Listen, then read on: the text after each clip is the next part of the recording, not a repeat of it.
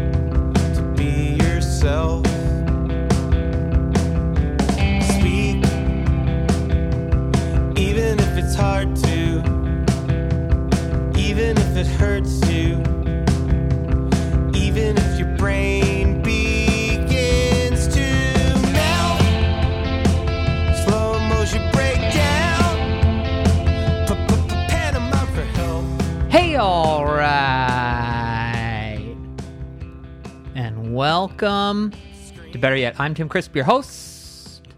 Better Yet is a conversation that started in 2016, and it's a conversation that continues this week with my guest, Jack Shirley. One of the greatest recording engineers of our time is on the show this week. Thank you for joining us. Thanks to all who are subscribing to the show on your podcast player of choice. I'd like to invite you to visit our website, betteryetpod.com. and check out our YouTube page, youtube.com/@BetterYetPod. How we doing today, Bubba's? I'm drinking that Dagger Mountain coffee. DaggerMountain.com. Follow them on Instagram @DaggerMTNCoffee.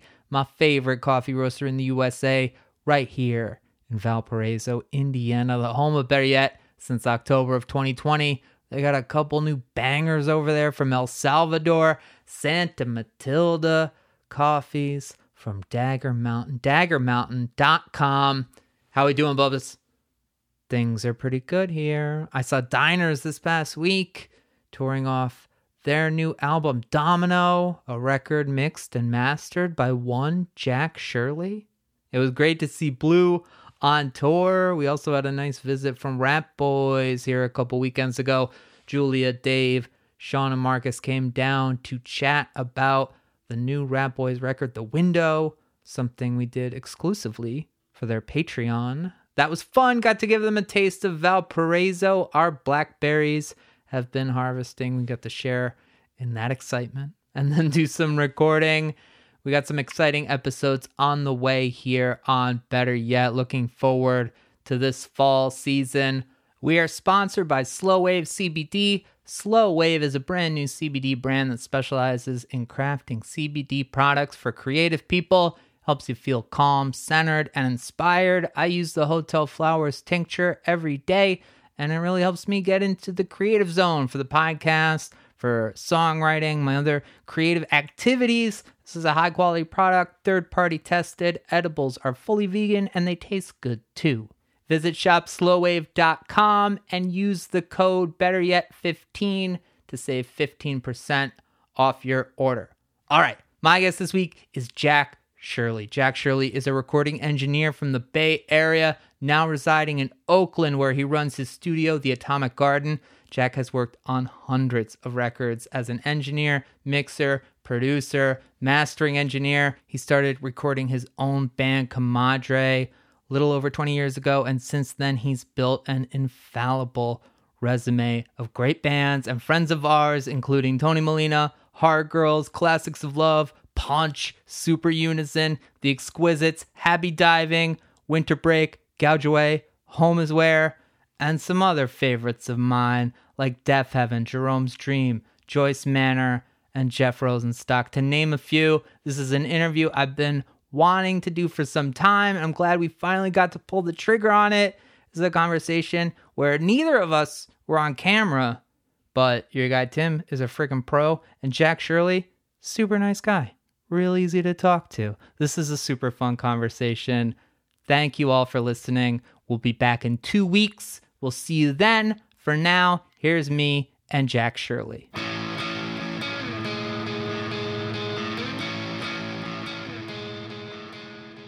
We are joined by Jack Shirley coming to us from Oakland. Jack, welcome to Better Yet.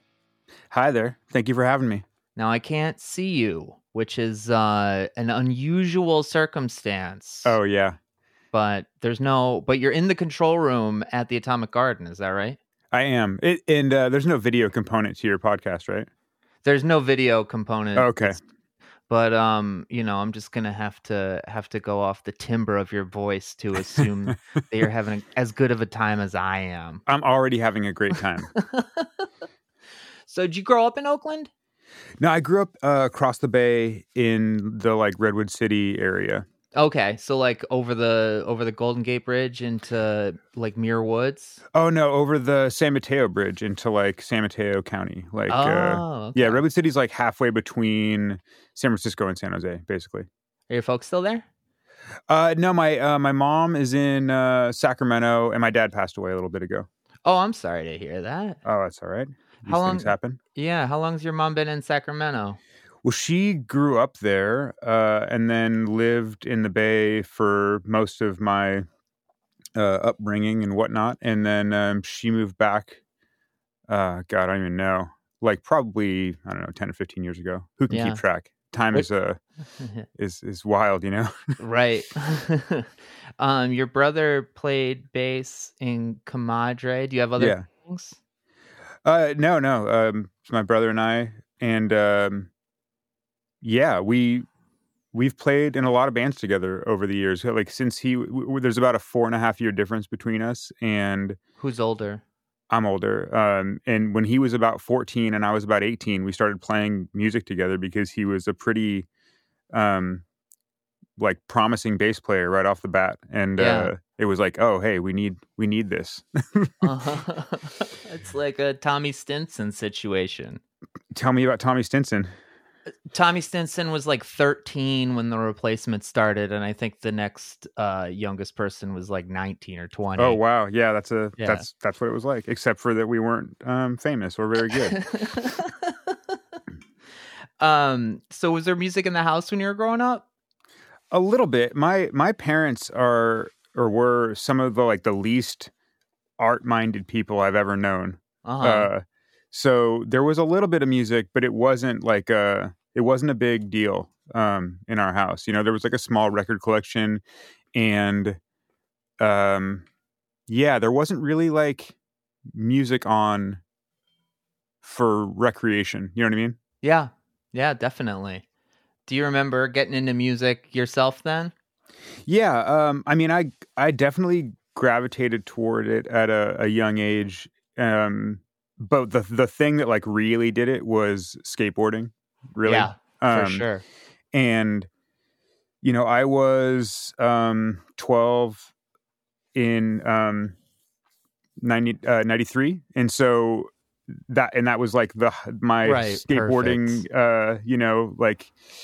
coming of age or whatever. And that's when skate videos were super fucking cool and full of all sorts of diverse music. And you watch these videos over and over and over again, and it just all becomes ingrained in you. And songs that you might have even not liked the first time you heard them, you loved by the time you watched that video, the 100th time or whatever. Yeah. What kind of bands do you remember hearing? And I guess the rap music is such a big part of skateboarding too. Sure. The biggest ones for me, and I'd have to even look it up, but the 92 Plan B video was called The Questionable Video. Mm-hmm. And the soundtrack on that alone, just that one video, was there was Louis Armstrong, Cat Stevens, the Beastie Boys, Primus, The Doors, like it was a wild mixture of music, you know. Or I remember hearing Blondie for the first time when I got my first like 411 video magazine, you know. Oh, hell yeah. Like it was the widest variety. Or there was like Pennywise and, you know, No Effects and Rancid and like Operation Ivy, and I heard Spaz and Rites of Spring for the first time on like a local video that like our shop made, you know. Yeah, I was gonna say Spaz. Yeah, very, very Redwood San City. Francisco. Yeah. I was specifically from like right from the area that I'm from. Oh, that's awesome. But yeah, so it was skateboarding absolutely saved my life. It like the full cliche, you know, like it was the thing that like when I was young, we were all like straight edge kids, and like that scene got me into that. That scene got me into like, I heard hardcore for the first time, you know, like from a sampler that was left at the skate shop, you know, like that kind of shit. So like, yeah, skateboarding I would credit just completely with my like growth as a human in general, but specifically for music. I've like recently come into just watching skate videos as like a way to keep calm at work. I was never like into skate. I guess I had like that little period when I was getting into like Pennywise and all the things on the Punkorama soundtrack. But yeah, skateboarding videos have just like recently come into my life as like a source of calm. Yeah, they're wonderful. And I'm just getting back into skateboarding also, which is weird because it's been a lot of years, and I'm 42 years old now, and yeah, like right. How are your shins? They're fine. I'm a little rickety because I just sit around and work in the studio most of the time these days. Like I don't really even play guitar that much anymore, and I've been getting ready for that. Or like we're gonna be playing again more, and even just the physicality of like standing up and playing hard. I'm like, oh shit, yeah, I got to wake up this body, you know? Yeah, you're playing again more for what purposes? I've been playing with that band Dangers from LA. Cool. I don't know if you're familiar. Yeah. It's a hardcore band from LA that are like old friends, and their guitar player left, I don't know, 5 or 6 years ago, and I was kind of like, hey, I wasn't doing anything, you know, like I'll play in this band. I love this band. And it's been pretty slow going, mostly because of pandemic stuff and because of distance and whatnot. But we did do a fair amount of touring in 2019. We did like some, you know, short weeks or whatever in the corners of the states, and we were getting ready to write a record, and then everybody shut down and whatever. But we got a couple shows coming up this fall, and actually the main thing I'm preparing for is this year is 20 years of the recording studio, and so I'm throwing a party at we're doing a weekend at Gilman. Hell yeah. 16 bands are playing, food and a bunch of friends and all that stuff. Some bands that haven't played in a long time. Another band that I was in with my brother after Comadre called Everybody Row hasn't played in many, many years, and we're gonna do a few songs for fun. You know, like it's gonna be a good time. Dude, what a fucking dream come true for you to have a party at Gilman. Yeah, it's gonna be fun. We're actually announcing it tomorrow, so hell yeah, it's good timing. So what was your first instrument? Was guitar your first? Yeah, guitar is kind of my only instrument, honestly. Yeah. Like I can do some other stuff, but I'm pretty useless at it. And guitar is the thing that I'm not like a whiz or anything, but I do okay on a guitar. Yeah. So what you were 13, you said, when in 93, so that's what like Green Day's coming 13 out. in 94, which is even more. That was the time to be alive, right. You know, like 94 was an explosion of all cultural, like everything. I look at it still, like anybody who's listening, Google movies and music from 1994, and the list is fuck yeah. Pulp Fiction wild. And Out Come the Wolves. Out Come the Wolves 95. Let's Go was 94. All right. Dookie's 94. Hell Offspring, Smash, Stranger Than Fiction, My Bad Religion, Tom Petty's Wildflowers. Oh yes. Beastie Boys, Ill Communication. It was a crazy fucking time for music, like, and to be young and impressionable, and again, like plugged into like the skateboard scene and all that stuff. Like, yeah, it was amazing. Wildflowers is a record that I kind of thought for a bit that Tom Petty is kind of a slouch.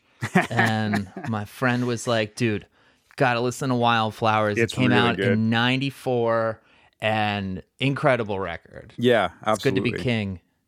Yeah. Amazing record. Was Rancid a big band for you? Mm-hmm.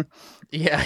Yeah, yeah, they were. Fact checked me on Outcome the Wolves being 95. Yeah, they were a big one. And actually that's what got my brother and I into playing together was I kind of, when he started playing bass, he was big into Rancid, and obviously like Rancid, the big bass band. Mm-hmm. And I kind of pointed him at like, hey, here's how you teach yourself how to play, basically, or like, here's how you figure out a song, here's how you do whatever. And he figured out, you know, he was playing all that Rancid stuff like, at a pretty early age. He had he did really well with that stuff. And so, yeah, they were a huge deal. Like those first 5 records. So from like Rancid from like 93 to 2000 was amazing for me. Like, and as a side note, a couple of the members of Rancid have recorded in my, like at the other studio here a couple times now. Yeah. And it's pretty fucking wild to be like in the hallway going to the bathroom or whatever, and like there's Matt Freeman just walking down the hallway. It's yeah. Does he talk like he sings? Does he sound like No, he talks pretty smooth actually. Yeah, that's one thing I'll say is being involved, like as being super young and like getting exposed to all that stuff and being super excited about it and all that. And then sticking around in this scene, in this area for so long, you just inevitably end up kind of like brushing elbows with people. Like I don't know, 10 years ago or so, I got to record Jesse Michaels from Operation Ivy. Like we did a record together. For you Classics of Love. definitely did. Yes. And I was still like, I couldn't fucking believe it. You know, like there was a point where I had to say it out loud. Like Jesse Michaels in my vocal booth, and he's asking me what I think about the take he just did. You know, like what the fuck? You know, like yeah. So, but anyway, yeah. So all those bands from like Green Day, Operation Ivy, Rancid, No Effects. You know, like all those like Fat and Epitaph bands. That was like my earliest kind of obsessions and stuff. And yeah, it's just, you know, the music stuff has just kind of gone in every direction since then. Going back to like those Jerry Finn and Rob Cavallo punk records still just sound so incredible.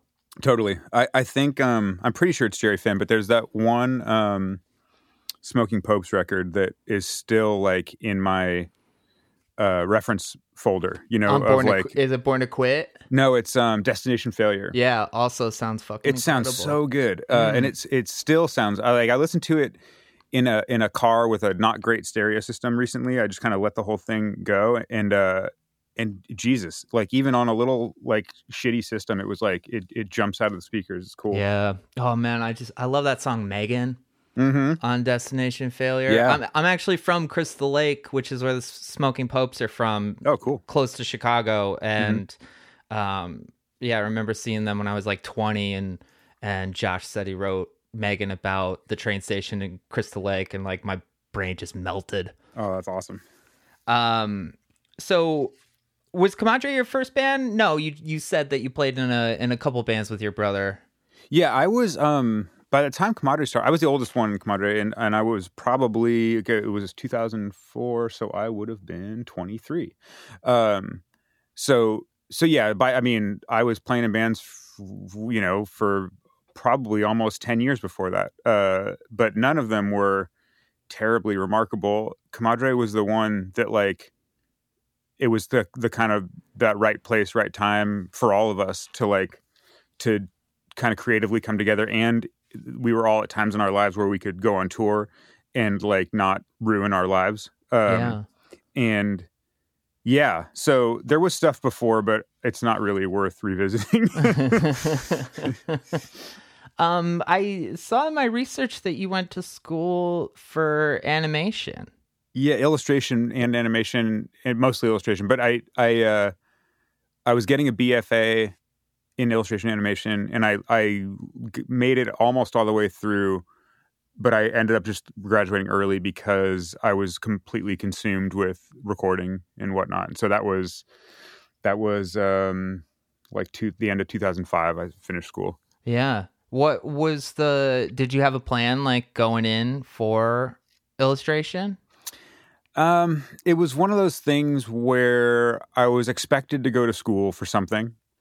And San Jose State was close enough to me that I could commute to it. And they had an illustration program, which was probably one of the only things that I cared enough about to not like be bummed to go to school, you know? Yeah.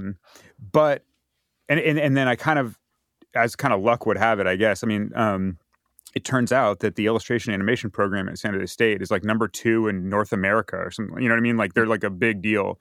And they're turning over graduates like directly to Pixar and Disney and all that stuff. And it's like a whole prestigious thing, but which is cool and everything. But the byproduct of that for somebody who's not like completely dedicated to it and living it, you know, is that everybody else kind of like shoots past you because they are living it, you know, like they're doing it's their whole life. They wake up and they think about drawing and they do it really well and they get better and better at it. And I was kind of sidelined over here doing audio stuff. Yeah. And it was very clear to me that like, okay, I this is not a priority. Like I need to move along, you know?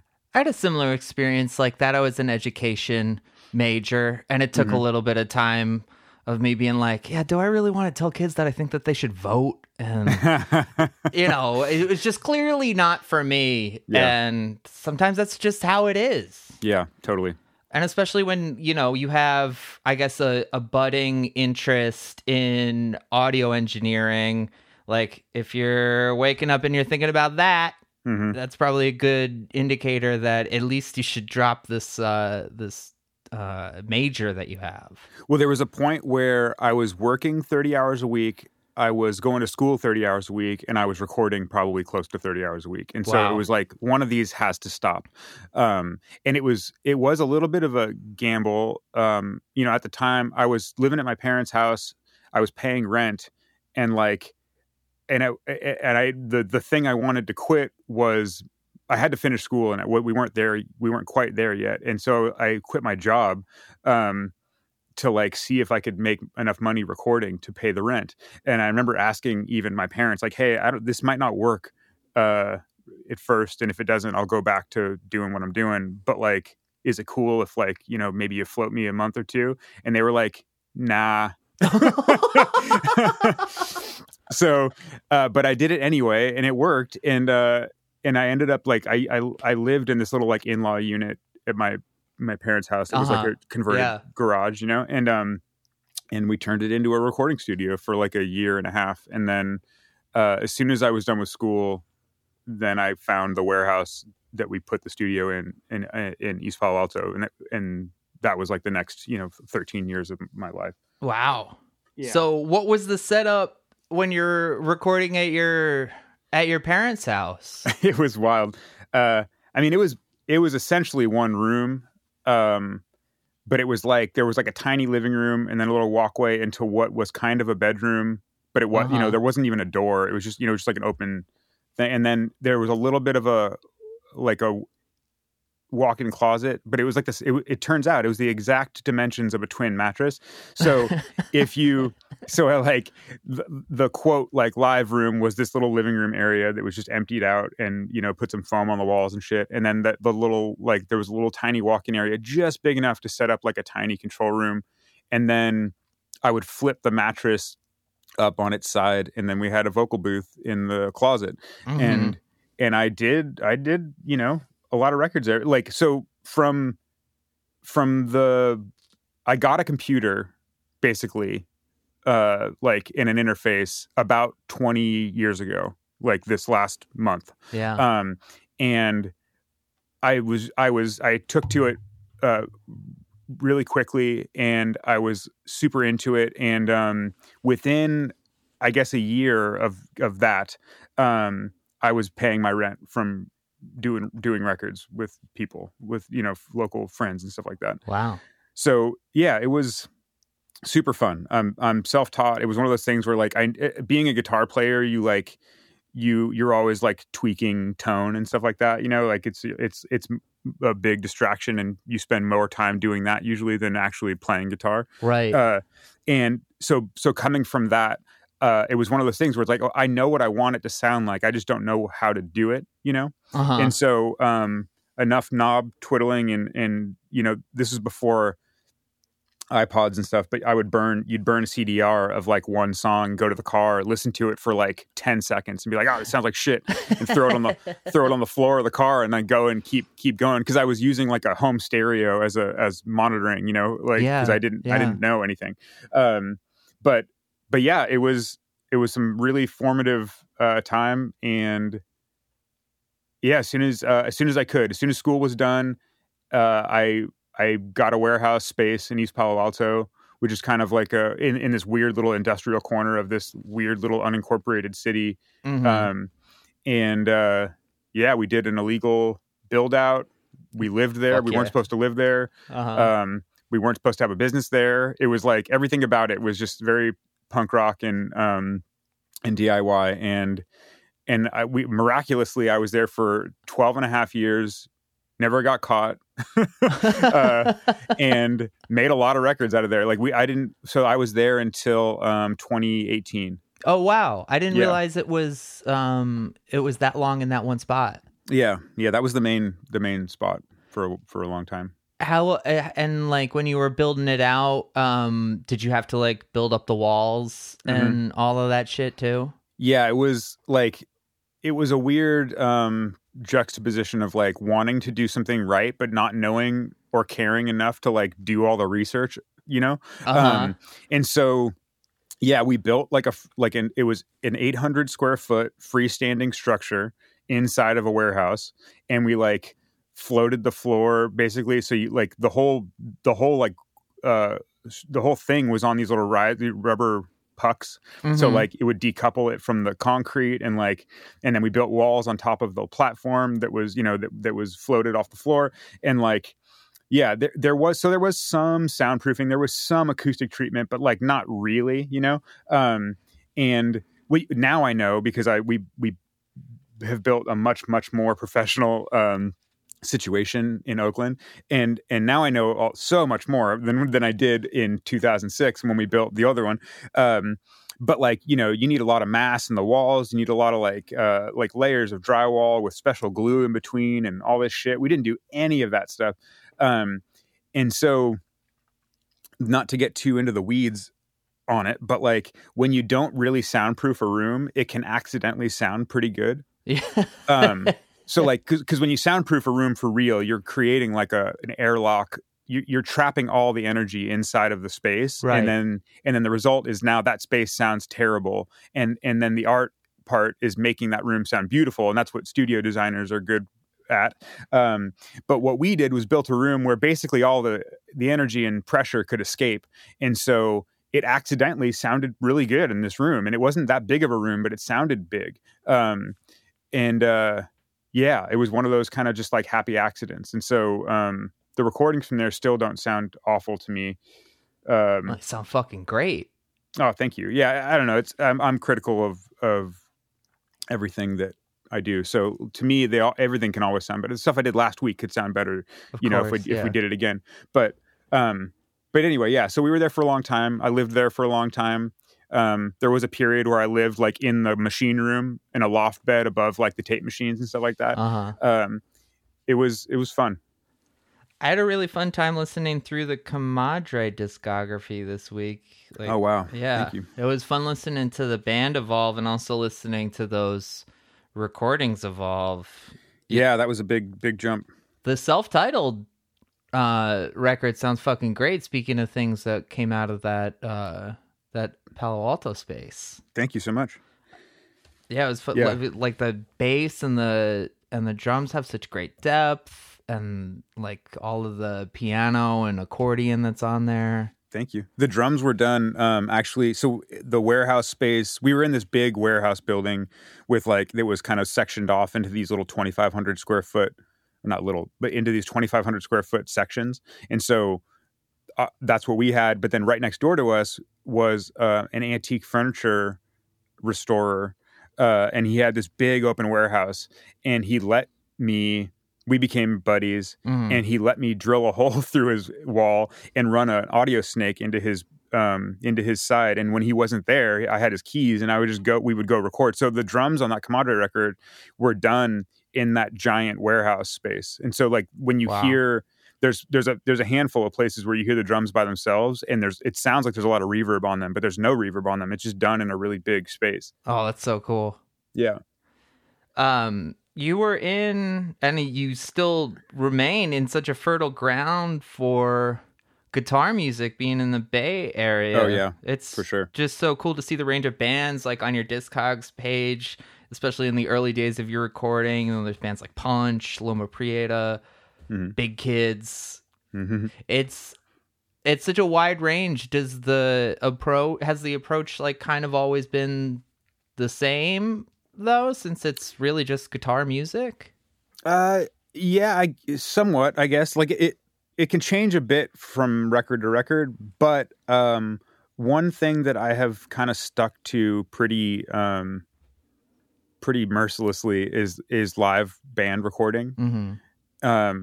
So I don't like, that's one thing I don't really budge on anymore, because I've just seen, I don't know, I've seen what happens when you don't do it the other way. So like, how much explanation should I give that?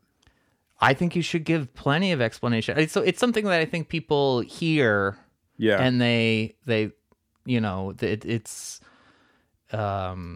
there's enough common knowledge on, like, there's the one approach, which is to build it from maybe just drums and bass and then layering guitars, but then there's live recording, and I think that musicians like to highlight the fact that there's live recordings on the floor. And you've been doing that for, I guess, as long as you've had the capacity to record things since live, right? Since my parents' house. That first Comadre LP is basically the way we just set up at band practice, which is, like all just in a circle facing each other. And we just mic'd all the stuff up, and that's what that record is. And we did very little like overdubs and stuff. It's mostly, yeah. So, and I still record like that whenever I can. I'll put a band all in the same room with oftentimes no headphones, like no click track or anything. And they just play like amps and drums are all in the same room together. Everybody plays together. Recording things one at a time is super painful and tedious, and it takes forever. And everybody's like hypercritical of everything that's happening, because each player is kind of under the microscope, and any inconsistencies sound like mistakes, and they end up getting fixed or whatever. And in the end, you kind of lose the magic of everybody playing off of each other, and like the ebb and flow of musicians interacting, so I'm super adamant about it.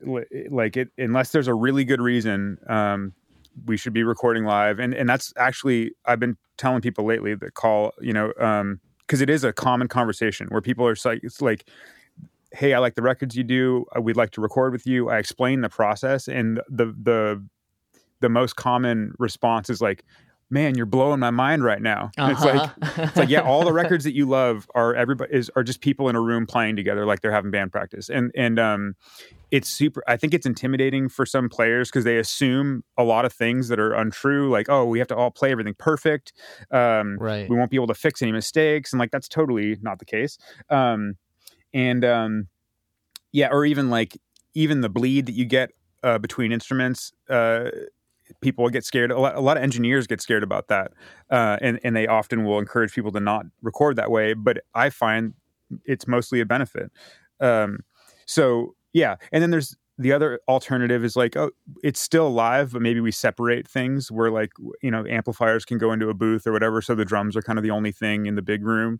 If you're looking for that kind of dedicated drum room sound, but even still, like, yeah, the only times we don't record live hear anymore, or for me anyway, is if like it's literally impossible. Like somebody's coming in by themselves and they're going to record a bunch of stuff. Like when we do like Tony Molina records, a lot of times, not so much lately, but in the past, Tony would show up by himself and he'd record everything by himself. Perfect segue. Oh yeah, sure. Tony Molina, yeah, because he is someone that I think really was a big point of recognition for you in your Sure. Engineering career. He's also been a past and future guest of this show. He's nice. One of the funniest people that I've ever met in my entire life. Yeah, I love Tony. He can talk shit like nobody's business. So much shit. I love it. So many things that I had to excise from our first podcast because he's running his mouth and then he's like, "No, cut that out." Yeah, awesome. Tony's playing the anniversary show. Hell yeah. Mm-hmm. Distant Dismiss is such an impressive record. Just those walls of guitars. Yeah, I mean, I won't forget that first time through, because that was one of those ones where he showed up by himself. He recorded everything by himself, and I remember we had a couple days set aside to do everything, and I think the third day was going to be mixing, and after a couple days of listening to this music, I was like, dude, you don't have to come in for the mixing. I got this. This is really obvious, like, and straightforward and whatever. And because in my mind, I'm like, make it sound like Weezer, you know? Yeah, right. But then, and he, in his very like humble way, he goes, "Oh, cool. Yeah. One thing though, if you could just make the drum sound as small as possible." and I was like, what? And then I was like, "Oh, you know what? You better come in, man. Because like you just totally fucked me up. You know, like that's the weirdest note I've ever heard." And so, but that's why the guitars sound so big, is because the drums sound so small. Oh, that's so like, funny. Yeah. And I've kind of like over the years since then, both of our tastes have changed enough to where like we've met in the middle, I think, a little bit, where the drums got a little bigger and like, you know, things got a little more hi-fi and like, there was a sweet spot there for a minute. I'm curious to see what he does next and if it'll be here or whatever, you know what I mean?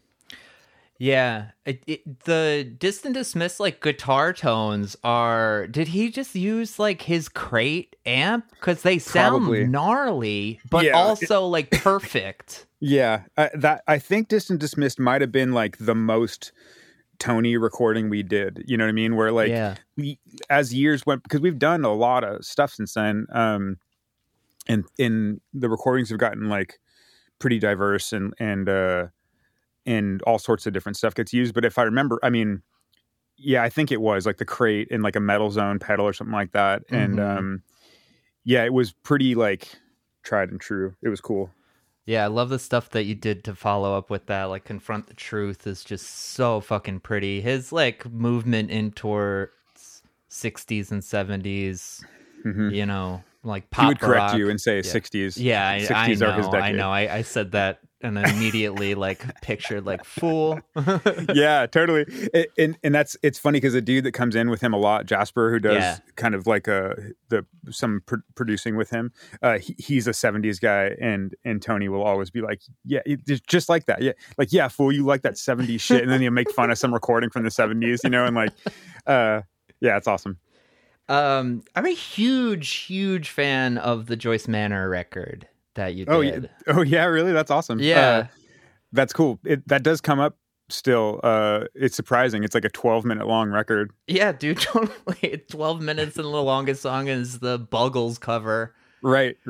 But like, I still listen back to like the last song on that record, that acoustic thing, because there's like 6 or 7 tracks on there. They're just all like so particular, you know, and it did not start that way. That record was weird. They recorded the whole thing basically twice. Wow. And yeah, a couple, like a month apart or something like that. Like they came up with all those songs, and I think the idea was like, yeah, we won't rehearse it too much. It'll be punk, you know, like let's just go in the studio and it'll be raw and it'll be punk. And like the songs were all like, you know, compared to what got put out, they were pretty one-dimensional. It was just like loud guitar, you know, almost like Ramonesy, like just really straightforward and whatever. And the downside, I guess, of them not practicing their songs very much is that they hadn't really learned them maybe all the way, and like the vocals weren't fully developed, and like it by the we got done tracking and it felt very undercooked, the whole thing, and the vocals, I think, were a particular hang up. And so what we did was like, hey, music sounds decent. Like, why don't you go home? We're at the end of the session anyway. Why don't you guys go back down to LA and work out this vocal stuff? Let's get back together in a month and like rework the vocals, basically, was the plan. Yeah. And they showed up a month later and they had reworked the whole record. Oh, wow.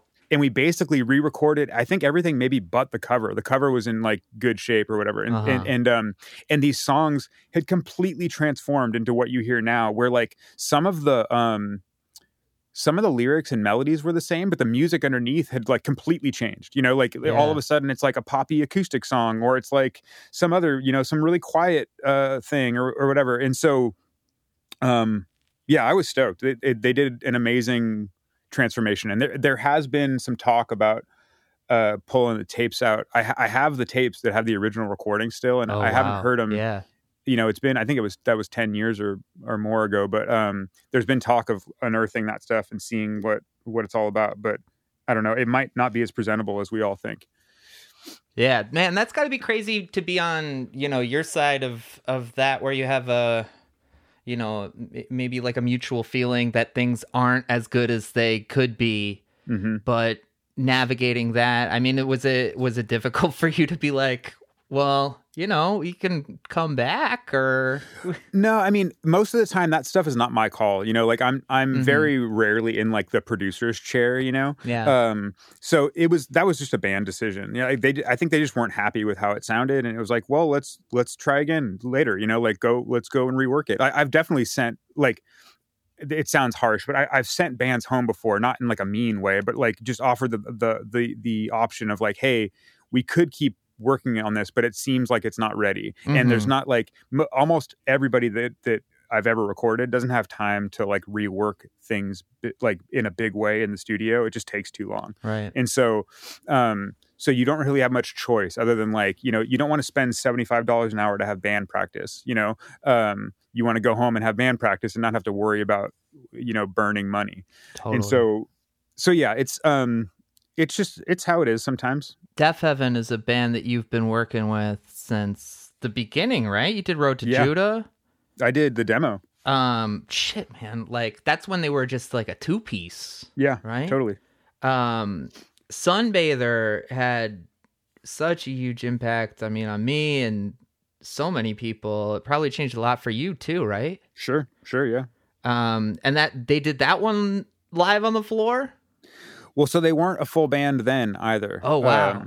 So when the demo happened, they were a 2-piece, and then Roads to Judah, they were a full band, and then Sunbather, they had kind of reformed. They got a new drummer and like stripped it all back down to just Carrie and George. So when they recorded, there was only one person that played a stringed instrument in the band, and so the first guitar layer and the drums would have been live, but like everything after that would have just been Carrie layering everything up.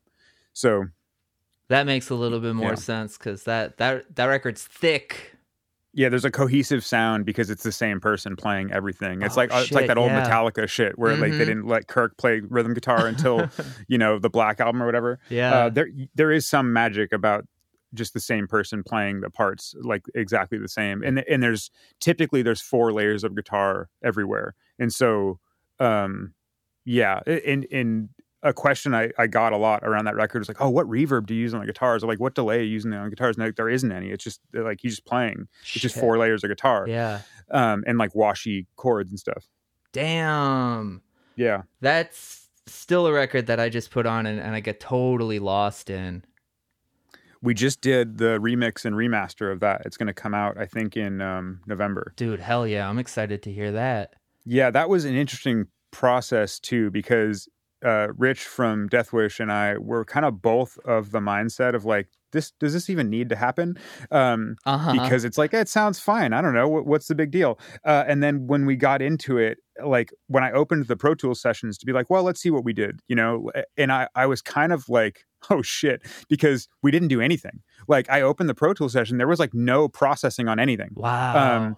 Like we basically, like at that time, you know, that was 10 years ago. I had a much more like purist approach to like sounds and the way things sounded and capturing stuff. And so like we would do it was all recorded to tape. And when you record to tape, you have to do a fair amount of like getting it right on the way in terms of like sounds, you can't really rework the way you do if it's digital after post. And so we got sounds pretty good to tape. And then when it came time to mix it, it was kind of just like, well, hey, this is what it sounded like. It sounds good. We just pushed the faders up and got like balances right.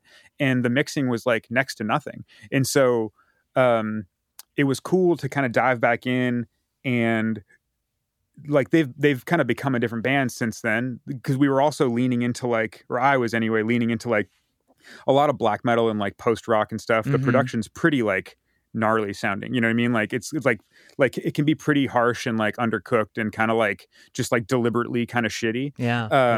And so leaving the mixing kind of like half done felt like a cool style move or something, right? But now like they're a much more hi-fi band. They're like big, the sound is bigger and fuller and deeper and clearer and all that shit. And so so mixing it again, like it was just a couple months ago, it was cool to kind of give it the hi-fi take, I guess. Oh man, it's so funny because when that record came out, it was like too hi-fi for so many for metal people. For sure. I love the way that band has evolved too. Like Infinite Granite is like totally, it's as impressive as anything that they've done. They just make such pretty music. Yeah, no, they're great together. Like they have especially so the current lineup has been the same since like the Sunbather tour, when they got actually I guess the bass player has changed, but for the most part it's been the same group of people now for the last while, and they do really well together. We talked a little bit about the Classics of Love record. I'm such a big Hard Girls fan too. Me too. Oh, man, I still listen to those records all the time. Yeah, dude, you did some fucking great work with them. Thank you. Thousand Surfaces. What a monster of a record. Oh my god, I couldn't believe it. I love the one before it too, but it's like the moment the like chords on Cork start, I'm just like transplanted back to that place. Yeah. It's an amazing record. Man, it just had to be so cool, like working with like 3 other like Operation Ivy geeks. Yeah, totally.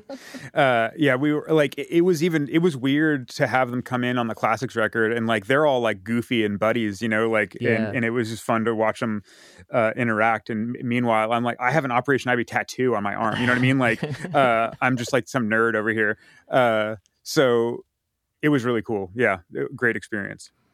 And actually, so speaking of Sunbather kind of like opening up things or whatever, the culmination of Sunbather, the Hard Girls record, and the Classics of Love record, those 3 records in particular were what brought Jeff Rosenstock to the studio. Oh, hell yeah, dude. That's awesome. And I am forever grateful.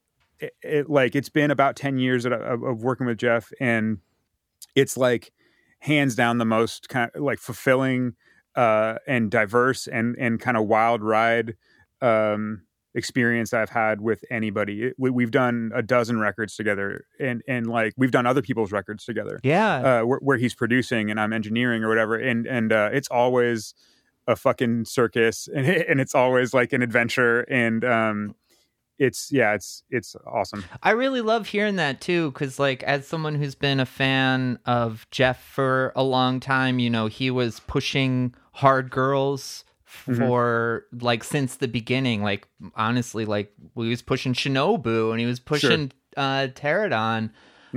So it's I don't know, my heart just like got a little fuller just hearing that like those were the 3 things that brought that collaboration together. Well, because he had mostly recorded himself at that point, and like hadn't really been to other folks much for that kind of stuff. So he was kind of like coming out of his comfort zone a little bit to do the record. And so We Cool was the first record we did, and Yeah, I mean that's and Dude, I we listened to hit that it off. record a few times this week too, and Yeah, there's magic going on there. there is some fucking magic. I mean, the dude's a maniac. I mean, and it's funny because like so this week I'm working on mixing this movie, and so Jeff scored a feature length film, Mm-hmm. and it is some of the wildest shit.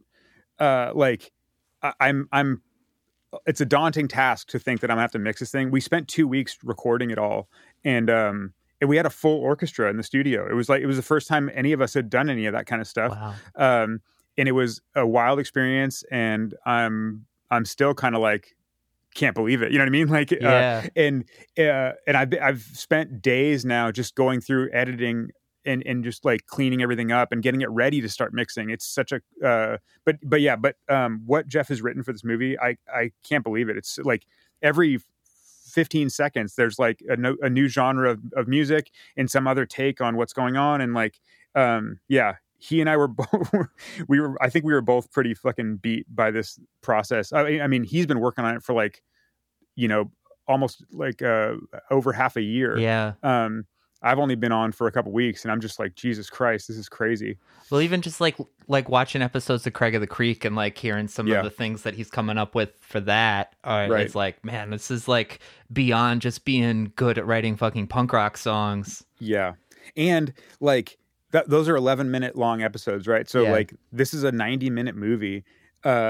It's like a monster. And watching him even like dealing with the orchestra and like thumbing through all the notation and like picking out mistakes and like it was really, really impressive. Dude is like, he's definitely, on the level or whatever you want to call it. I love the record that you and Jeff and Laura Stevenson made together. Oh yeah. So yeah. That record I fell in love with Laura's voice mixing that record. It's still like, I think it's still criminal that Laura Stevenson is not like proper famous, Right. But yeah, I only mixed that record. Jeff produced it in New York, and I did the mixing and the mastering on it. But it was a privilege for sure. That record is absolutely amazing. Yeah, she's just such a fucking unbelievable talent, and that record in her discography too is like, it's such a like kiss off, I think, to partially the fact that she isn't more celebrated. But it's such a great rocker. I love the last song on that record too. Is like one of my favorite things that I've ever heard in my life. For sure. So good. Gouge Away, Burnt Sugar. That record still is like just a standout of punk rock over the last 20 years. Thank you. Well, that's a big that's high praise. So that's a no computer record. Wow. Which is rare that I get to do that. And we just finished their new record not that long ago. I think that they've released one song so far, but like the new one is really good. But again, a no computer record. They're dedicated to like to keeping it real, like really analog, and they did an amazing job on all those songs. And like and on the new record, actually they did it even more live than the previous ones. Christina had seen some videos of a couple bands that were recording here where it was like what I was describing before. It was like the band's in the live room all playing together, and then there's a singer in the booth doing vocals live with the band. Yeah. As the part of and Christina said, I want to do that. And it was kind of like, that's always super exciting for me because it's another layer of like the band all plays differently when they play together, but then the band plays even more, kind of like in it when the singer is singing what's supposed to be the final take with the band. Like there's just kind of more at stake, and I feel like you can hear it. You could just hear it in the performance. The singer sings differently when the band's playing, because it's more exciting. They're like everything's happening, And so on the new record, like at least half, if not more, maybe 2/3 of the vocals were done live with the band, and it's pretty badass, I think, for people to do that in the studio. Yeah, dude, that's fucking awesome. Man, that band like just to me like opened up the idea of like, oh man, if you play something like a little bit slower but Yeah. keep it punk, it takes on a whole new value. Yeah, they're really good at what they do, and they're one of those bands where like even on this last record, like we had to do a little finagling with the schedule and all that stuff to make it all work, and like they ended up staying at the studio, which I don't usually do. But it was the only, they had to fly everybody in from different parts of the states, and like it's expensive for Airbnbs and all that shit. It was gonna like totally fuck with the budget of everything, and it was like, yeah, like you guys should just stay here and we'll just bang it out. And that's the kind of band where it's like I go out of my way to make sure that things can happen, Yeah, dude. I spoke earlier this year with Brandon and Tilly from Home Is Where. Oh yeah. Oh man, that Whaler record is really something special. Yeah, they are legit. They're going to be playing in I think 2 weeks. They're playing at Gilman. I'm really excited. I haven't seen them since we did the record. That's awesome. They had nothing but nice things to say about you. That kind of goes like, to everybody that I've talked to about you. So they all enjoy being around you and working with you. Well, that's good. I hope so. I enjoy being around them also. But yeah, I don't know.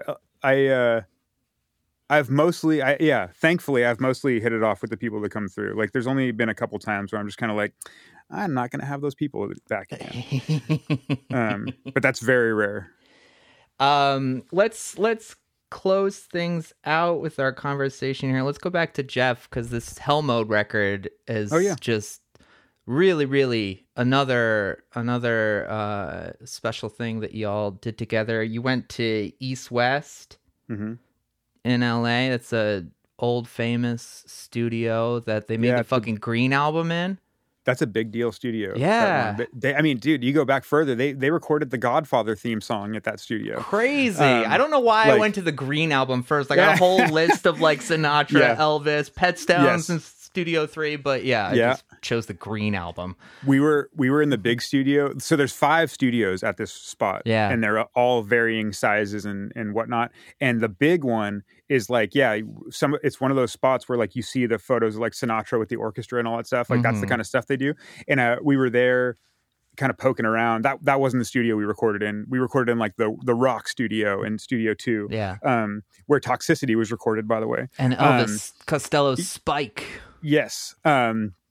But we were touring around the studio, kind of like looking all around, and somebody was like, "Oh, this looks like that studio in that thing you do," and they're like, "Oh, this is that studio." Oh, that's so like cool. Like it's in Hollywood, like it's this big fancy spot. It was really cool. You could tell just the second you walked in the door, it's like, oh, celebrities come here. You know, like you can the vibe is like it's really the opposite of like my studio life and experience, you know what I mean? Like we're all from these very DIY and like kind of stripped down setups, and like it's weird to go to a place where there's a receptionist and there's like a studio manager and there's runners and there's assistants and like there's multiple lounges and kitchens and bathrooms and like the studios have been kept very historically accurate and untouched, but like all the lounges and stuff look like a nightclub from like today, you know? Yeah.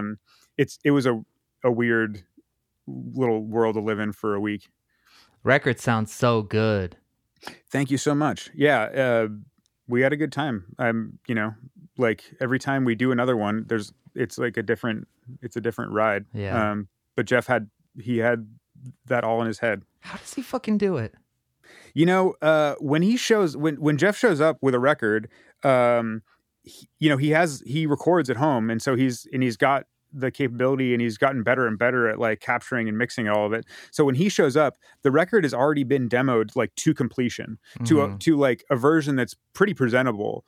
So it is cool to kind of be able to hear it before you do it, and then recreate everything and get it even better or whatever, you know? Yeah.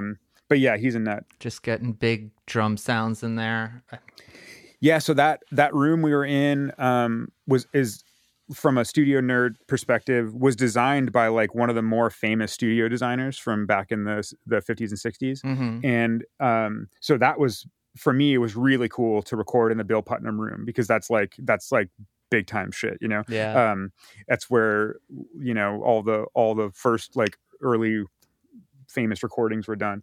That same guy was also the designer of some of the equipment that we still use. That's very widely used in like all recording studios. So, so that was really neat. But yeah, the room sounded amazing, and they had a bunch of cool old vintage equipment and microphones and whatnot. Yeah. But yeah, we did 5 days there doing like all the basics essentially, which is like drums, bass, like electric guitars and some acoustic guitars. And then we did 5 days at my spot here doing overdubs and vocals. And then we did 5 more days of mixing. So that was I think by many standards, not even that long Right. to do a record that big, but we tend to move quickly. Yeah. And you got a lot of fun stuff on the horizon, it sounds like. Yeah. Let's look. This movie thing is going to swallow my whole life for the next week or two. These anniversary shows I'm excited about. There's, the schedule is packed out into next year, and I don't know, man. I'm super grateful to still have like such a diverse mixture of music coming through. Like I see some folks that only get to work on one style of music all the time, Yeah. and I think that would really bum me out, especially if it's like, I don't know, whatever, I don't know. Some music is more fun to work on than others. And it's sad to think that some people only get to work on the not fun ones all the time. Yeah. But I guess, I don't know. But that's the benefit of having somebody like Def Heaven get popular and then have somebody like Jeff get popular kind of at the same time, is that they bring you lots of different styles of recording, Yeah, that's awesome. And it's cool to hear the gratitude that you have coming off of you. That's inspiring stuff, my dude. Thank you. Thanks for coming on. Great talking to you. Good talking to you too. Heck yeah.